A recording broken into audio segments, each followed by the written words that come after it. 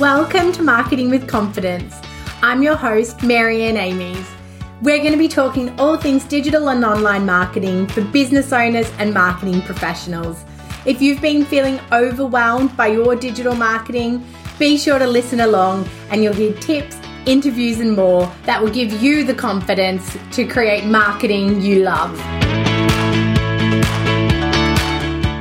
Welcome back to the Marketing with Confidence podcast. I am so excited to be joined today by Cherie Clonan. Hi, Cherie. Thanks for joining me. How are you? I'm good. How are you? Really good. Really good.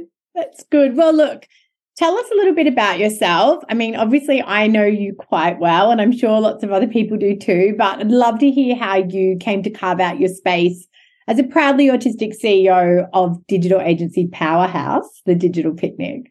Oh, thank you. Yes, know you very well. I think we even exchanged, and I love you most recently. Yes. Most recently, yes. Definitely a peak, like a highlight for me for 2023. I love you too. Thank you. Thanks for this public forum as well. It was such a sweet moment. It was peak us.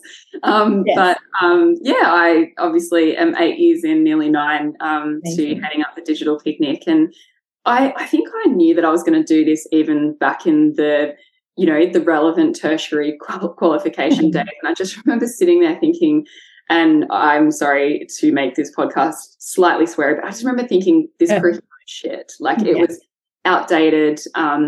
It wasn't very practical. I felt in many ways, it sort of set me up to fail. Yeah. And I just remember thinking, this isn't serving people well, and they're walking away with these massive, obviously, hex debts or whatever that got going on, and it just didn't feel very fair. And I also could empathise with the institutions that digital moves so fast that you can't update it quick enough. So I just remember thinking, I'm going to teach this one day. I'm going to teach the practical. I'm going to nail it. I'm going to make people feel so empowered to feel safe, literally in industries as marketing practitioners and digital marketing practitioners. And I thought to myself, I'm just going to commit to serving some time and actually making this a career first, so that I actually have some authority by the time I taught it. So, I know I was sitting on this way before this was this, and kicked it off, started teaching.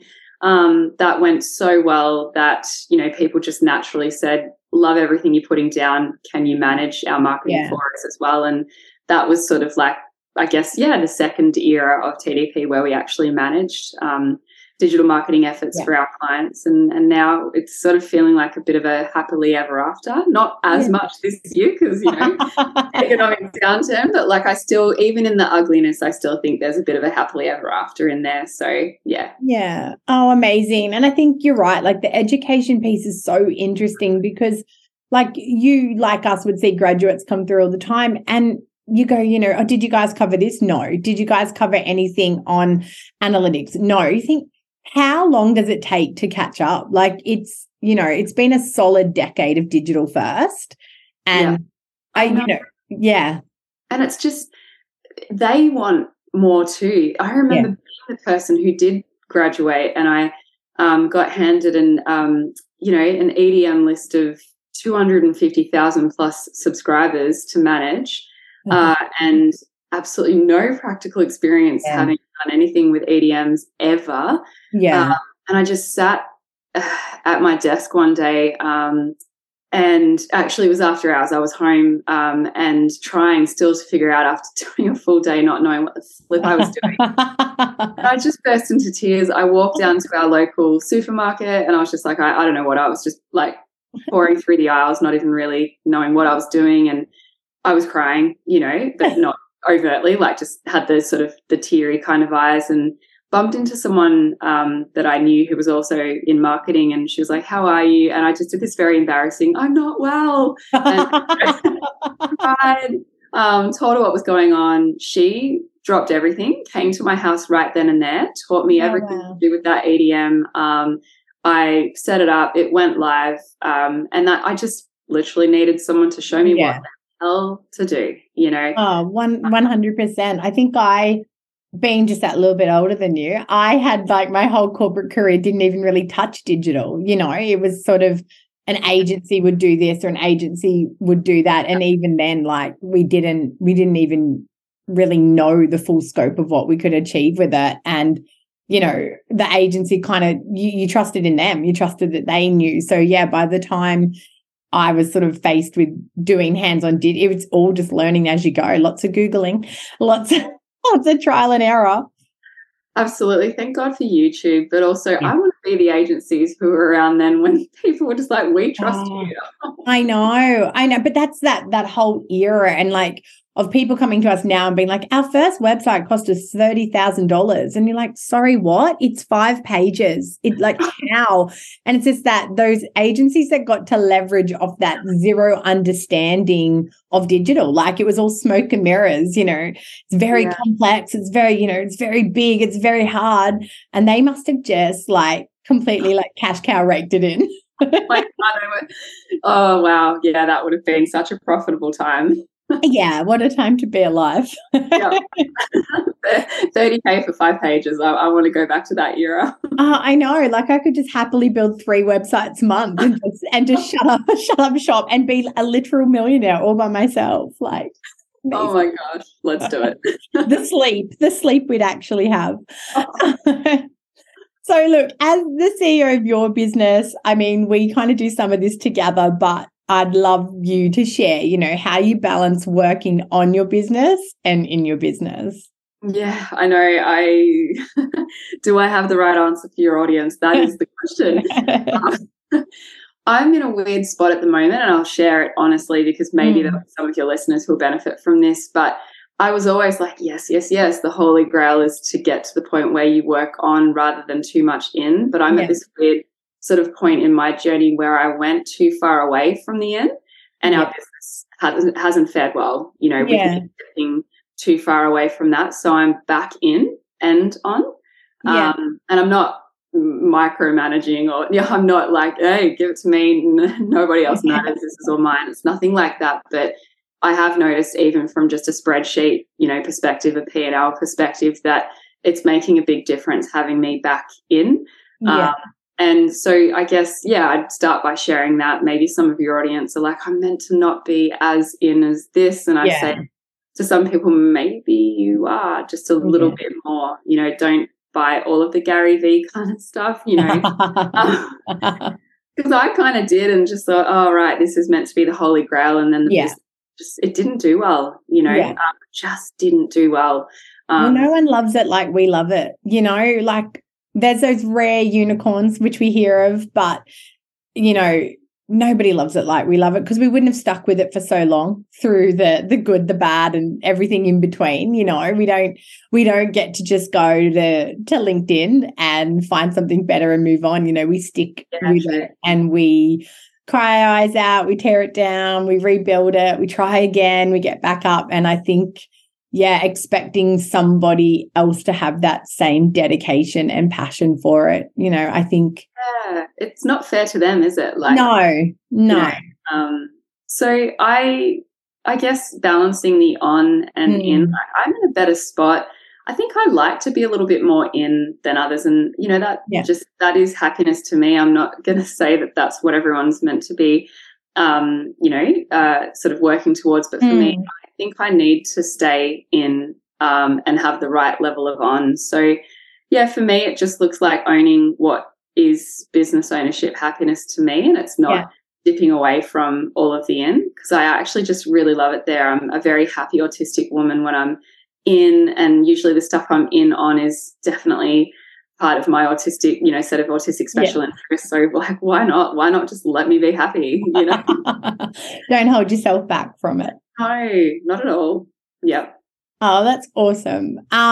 What about morning habits? Now, I know that you and I differ in our now that we've lived together in our I love you stage for a very couple of short periods. We differ in our morning habits. Talk to everyone about your morning habits that set you up. I think you might be referring to my 4 a.m. starts. Yeah, correct. But I don't understand your 4 a.m. starts paired with your midnight bedtimes. Like, I just Now, that is not a norm for me. I don't like a midnight finish. I will do it when I'm around really good people. So that is a testament to who I was around on the leadership retreats. But yeah, I'm an early. My morning habit looks like a really early start because my husband will testify to the fact that I am out cold by something like 7:45, 8:30.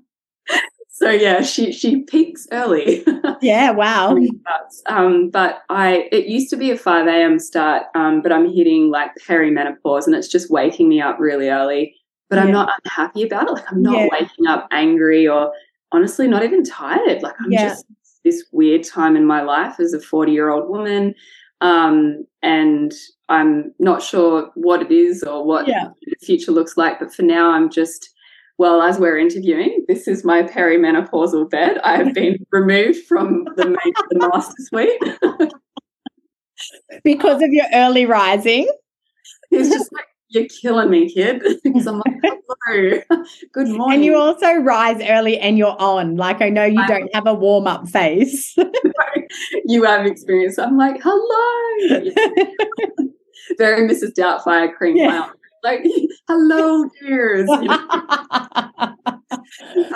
So I've been, demoted to the fold-out bed here in this spare room of ours, and I kind of like it. It's just a weird, cute perimenopausal time in my life where I'm, just waking up from this fold-out bed and taking out my Mrs. Doubtfire on the computer here and being like, let's do it. And really interesting, big, innovative, creative, strategic, big picture things are happening in that time. Wow. I'm weirded out by it. And the more I learn about neurodivergent circadian rhythms, I'm realizing I've found my time, and it also means I just have to go to bed pretty early. So that's my routine. Yeah, I love it. I completely cannot relate, but I absolutely love it for you. Even like you are, obviously fueled by coffee, and then every day someone put in a coffee order, I'm like, oh, just a hot chocky marshmallow. I know. Again, how did you only have 4 hours sleep and now you have the audacity to only drink a hot chocolate? Like, it's like you're rubbing your morning effectiveness in our faces in every way possible. I do. I am powered by a 3 p.m., 2 p.m. Something caffeinated, like just to have one. And this is, please, no one take this as hashtag Fitspo. It is the very opposite of wellness advice. I am Sarah Wilson. I'm over here with my 3 p.m. bottle of Fanta. One of my most beloved girlfriends, very well known for the 3-liter Fanta from 9 p.m. to get the uni assignment done, like before the early a.m. So I always say to her, just grab a 3-liter bottle of Fanta and keep going. Respect the Fanta. Yeah, you got to do what you got to do. No, I think it's really good, good. And I've obviously listened to your content before about how you've found that morning part is so effective for you. And I think it's really important for people to acknowledge where that is for them and maybe to try out different times and try to work out what's your highest productivity when you're firing at your strongest and readjust around that. We get, we obviously get fed the rules, the rules of business ownership, the rules of all these things, whereas we need to lean into our own rules, our own body, our own mind as well. So I think it's, I don't know if I'm going to try the 4 a.m.s, but it's an interesting theory. That's the thing. Like, I think, shouldn't we all, as CEOs or whatever we want to call ourselves, managing directors, whatever we are, business owner, if there's sometimes not a lot of other amazing things, attached to business ownership, the very least we can do is work when we are best suited to working, right? Like, is that not just the best thing that we can do? And so, I mean, for other folk, like someone else on our leadership retreat, she strikes me as an 11 a.m. start kind of gal. Yeah. What's that about her? It's just big energy, I love 4 or 5 a.m. But in saying that, I absolutely sleep in on the weekends. Like, when I say sleep in, it's like 6:30. Oh, you rebel. You absolute rebel. Do you get to sleep in the big bed on those days? I do. I'm allowed. I'm back. Yeah. Absolute love it. Absolute love it. But you're right. Our that big sis energy of 11 a.m. But as the business owner, being able to say, you know what, my business doesn't start till 11. You know, my meetings don't happen before 10 because that's again when I'm going to be in my best frame of mind. And I think, you know, sometimes, I mean, my journey as business owner, I've forgotten often that I'm, you know, the business owner and not an employee. Like, I'm such a diligent employee. You know, I do my best to turn up at 9, like, but it's not, you know, we have that flexibility, and then I guess we have to give ourselves the permission to embrace it as well. Absolutely. Oh, I just completely relate. We're good employees. Yeah.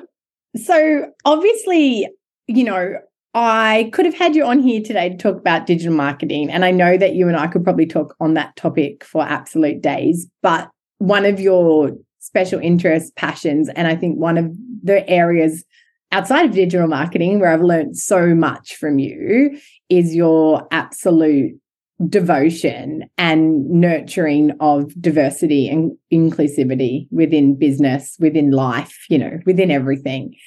So I thought, rather than, you know, getting your top tips for Instagram in 2023, what I really love to hear from you is, you know, why CEOs really need to up their game and start paying attention and nurturing diversity and inclusivity.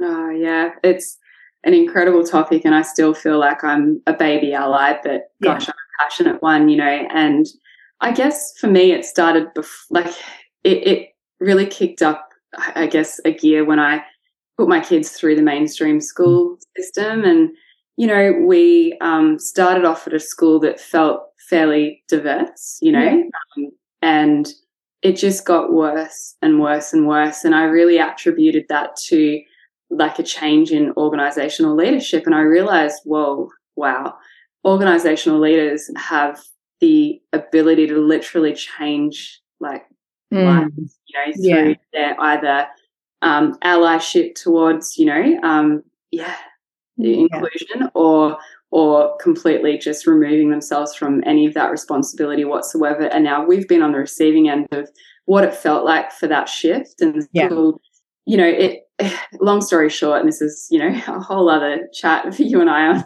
a leadership retreat sometime, but, you know, it really did reach the point where it became unsafe physically and mentally for my children to attend school, like literally unsafe, physically and psychosocially. So I just think, if anyone cares about legacy, is that what you want your legacy to be? Do you really want to become someone who's responsible for carving out a genuinely unsafe place for people to be? You know, because I know I don't. And so I started looking at TDP really differently. I think we were always doing pretty well there, just through me showing up as someone with an entirely different set of lived experiences. So therefore, I think I walk a better walk and talk a better talk in those spaces, just because in small ways, I'm marginalized as well. I'm still a very privileged white woman, but I'm, you know, marginalized just by my neurodivergency. And I just looked at TDP with a whole new lens, and I just thought, I want to make sure that the place I'm creating is just consistently showing up and always saying, I just wake up every day committed to knowing I'm not doing good enough. I've got to do better, you know. And only as recently as this week, we had an innovation day, you know, with our team, and we all picked a value, our company. I know this sounds so gaggy, but it was honestly special. Like, and we picked a value that TDP has within a set of, you know, company values, and one of our values is inclusion. And 2 people chose it, and when they talked about why they picked it, they actually referenced that they felt like where they worked just is literally an incredibly inclusive place, and listed the reasons why. And I couldn't stop smiling from ear to ear, because it wasn't, it was so genuine, you know, and they really meant it. And for these 2 women, it just meant so much for me for them to say that, you know. So, that's how I always want people to feel. I want people to feel really safe. And I think in 2023 and beyond, it's just not acceptable for leaders to not show up in this way and in this space, as well as we could all be doing. And I want to be on the right side of history. And I mean, having the foresight see that and acknowledge that, because often, you know, the people on the wrong side of history are the ones that don't even know, you know. And I think any small step that you're making is always going to be putting you in a more positive place. And I think, yeah, it's interesting because I've only sort of, and I should have realized sooner, but, you know, only in the sort of last year or so come to think about schools as businesses. You know, they are businesses and we don't think they are. I think, well, maybe it was early this year, my daughter is due for like enrollments for year 7. So we had to go back through the whole, you know, school showcase stuff. And we sat through one principal's address and I thought, oh my gosh, this is a business. She's pitching us. She like, you know, I'd never thought of it before. And again, you know, that leadership in that organization, it impacts so many people of future organizations as well. I couldn't agree more. And it's like you start to see how dangerous it is when you see them as business leaders, because I've lived firsthand, but I've also heard through some really great friends of mine who work in the D, E, I and B spaces that there are almost no settings more homogenous than the school setting. You know, principals hire people who look, feel and sound like them. So then you've got teachers, like kids are looking at teachers that don't represent them, whether it's their, you know, their skin color, their religious beliefs, like do you have neurodivergent teachers representing, you know, like autism on the stage or ADHD, you know, just like there's so much you can do. And I just think if we all committed to, you know, sort of, getting the hell away from that homogenous hiring and the creation of a really homogenous like environment, we're on a much better path. And so that's again what I want for TDP. I want to be surrounded by people who don't look, feel and sound like me.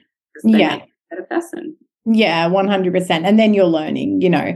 And you know, that desire to always be learning. You don't learn when the people around you are you. You know, all you do is confirm whatever biases you already have in place. Exactly. So, you know, I think for businesses to move to that nurturing of diversity and really leading for inclusivity, I think it comes with that confidence and that empathy piece that we love. So what are your top tips, I guess, for leaders that want to move into this space and want to lead more effectively, you know, through confidence and through empathy? Yeah, I've been on a really interesting journey with this, because I think at the start I loved the hell out of my empathic leadership presence, but then there was a stage where I didn't love it. Like, on reflection and through an amazing business coach that we share, I've realized, you know, there's empathic leadership and then there's ruinously empathic leadership. And I think I was in the ruinous kind of space of empathic leadership, and it doesn't feel amazing for me, but it's not even great for the people that I was managing, you know, because it's just a whole lot of people please. It's toxic, you know, it's all of that. So I think for anyone who wants to honestly show up as an empathic or at least dip into more empathic quadrants within your, you know, your leadership style, I would say do a lot of the work first on yourself to know the differences between, you know, empathic leadership and what would look like ruinously empathic leadership. And just, when you know the differences, it's a whole different feeling. It's a whole different workplace. It's a really constructive leadership style. And now I am getting onto the other side of it all. And I recognize that I'm a servant leader. Yeah. And that's very different to what I used to be, which was a servant leader who wasn't actually a servant leader. I was just a people pleaser in disguise, saying, oh, I'm a servant leader. No, I wasn't. I was a reckless, ruinous people pleaser, you know. I'm on the other side of that now. And so I just love being here. It feels like genuinely empathic leadership and empathic towards myself too. Yeah, beautiful. I mean, obviously, yes, I also can tick the box of the people pleasing empathic leader. I think it's it's tough, and I think there's a, you know, it's almost like you go from baby business leader to, you know, teen business leader, rebellious teen business leader. Maybe we're coming into our, you know, I don't know, comfortable, cool 30s business leader. We haven't hit their don't give a shit, you know, But, I think that baby leader stage, I know for myself, I didn't want them to not like me, because if they didn't like me, how would I get from them what I needed to get from them? And, you blur those lines of friendship and leader to employee relationship or team relationship. And it feels great when you're in it, because, you're having fun, they're having fun. No one's no difficult conversations ever have to happen, which is yay. It's so great. It's like sunshine, lollipops, and rainbows, but it's not real, No, it's it chips away, and then you're like, oh, this was real, and it's really hard, but it's like an awakening. If I've just hit 40 and I've heard this is the awakening or something. Yeah. Kind of scared of maybe why I'm on the fold out. But it's happening, and it's like it's happened in my leadership journey as well. And I'm so happy to be on the other side of the sunshine and the lollipops, because they weren't real. No.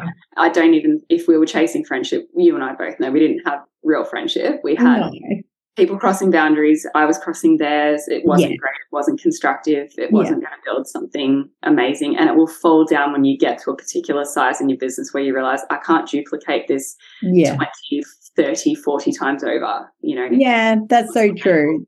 Yeah. And if their willingness and their motivation is built on that personal relationship to you, where you're feeding everything to them, but they're not necessarily feeding anything back. You can't scale that, because you can't have that relationship with 20 staff, 40 staff, 30 staff. You'd have to clone yourself, and that's literally not possible. So it's better to find something that's more sustainable. And cloning myself has been a dream of mine for a long time. Oh my God, I would be a billionaire. Not that I'm chasing that, by the way, but I if I did somehow find the billions, I would allocate them to literally cure the world from itself. But we would. Yeah. Cloning would be amazing. Oh, cloning would just be, absolutely amazing. And you could actually be in all the places that you want to be and do all the things you want to do. But maybe perfect the model first, just a few more tweaks before we go. Yeah. Maybe that's what we're getting ready for. Maybe it's coming, and this is our, stage where we're getting ready to have the perfect model to clone. Yeah, I agree. Awesome. Thank you. Thank you so much for this chat. I think it's so, lovely to hear, and you're always so honest, and I appreciate that. And I think, so lovely to hear about your journey through business ownership, but also, what you're passionate about and how you're striving towards that. So thank you so much for your time today. Thank you for having me. It was so great to be here. Hey, thanks for listening to another episode. If you don't want to miss one, make sure you subscribe to the show in your podcast app. And if you love it, be sure to share it with friends and colleagues who you think could benefit from increasing their digital marketing confidence. Want more? Head to marianneamies.com to find out how you can work with me directly, to reach out to have me speak at your event, or to grab yourself some free resources.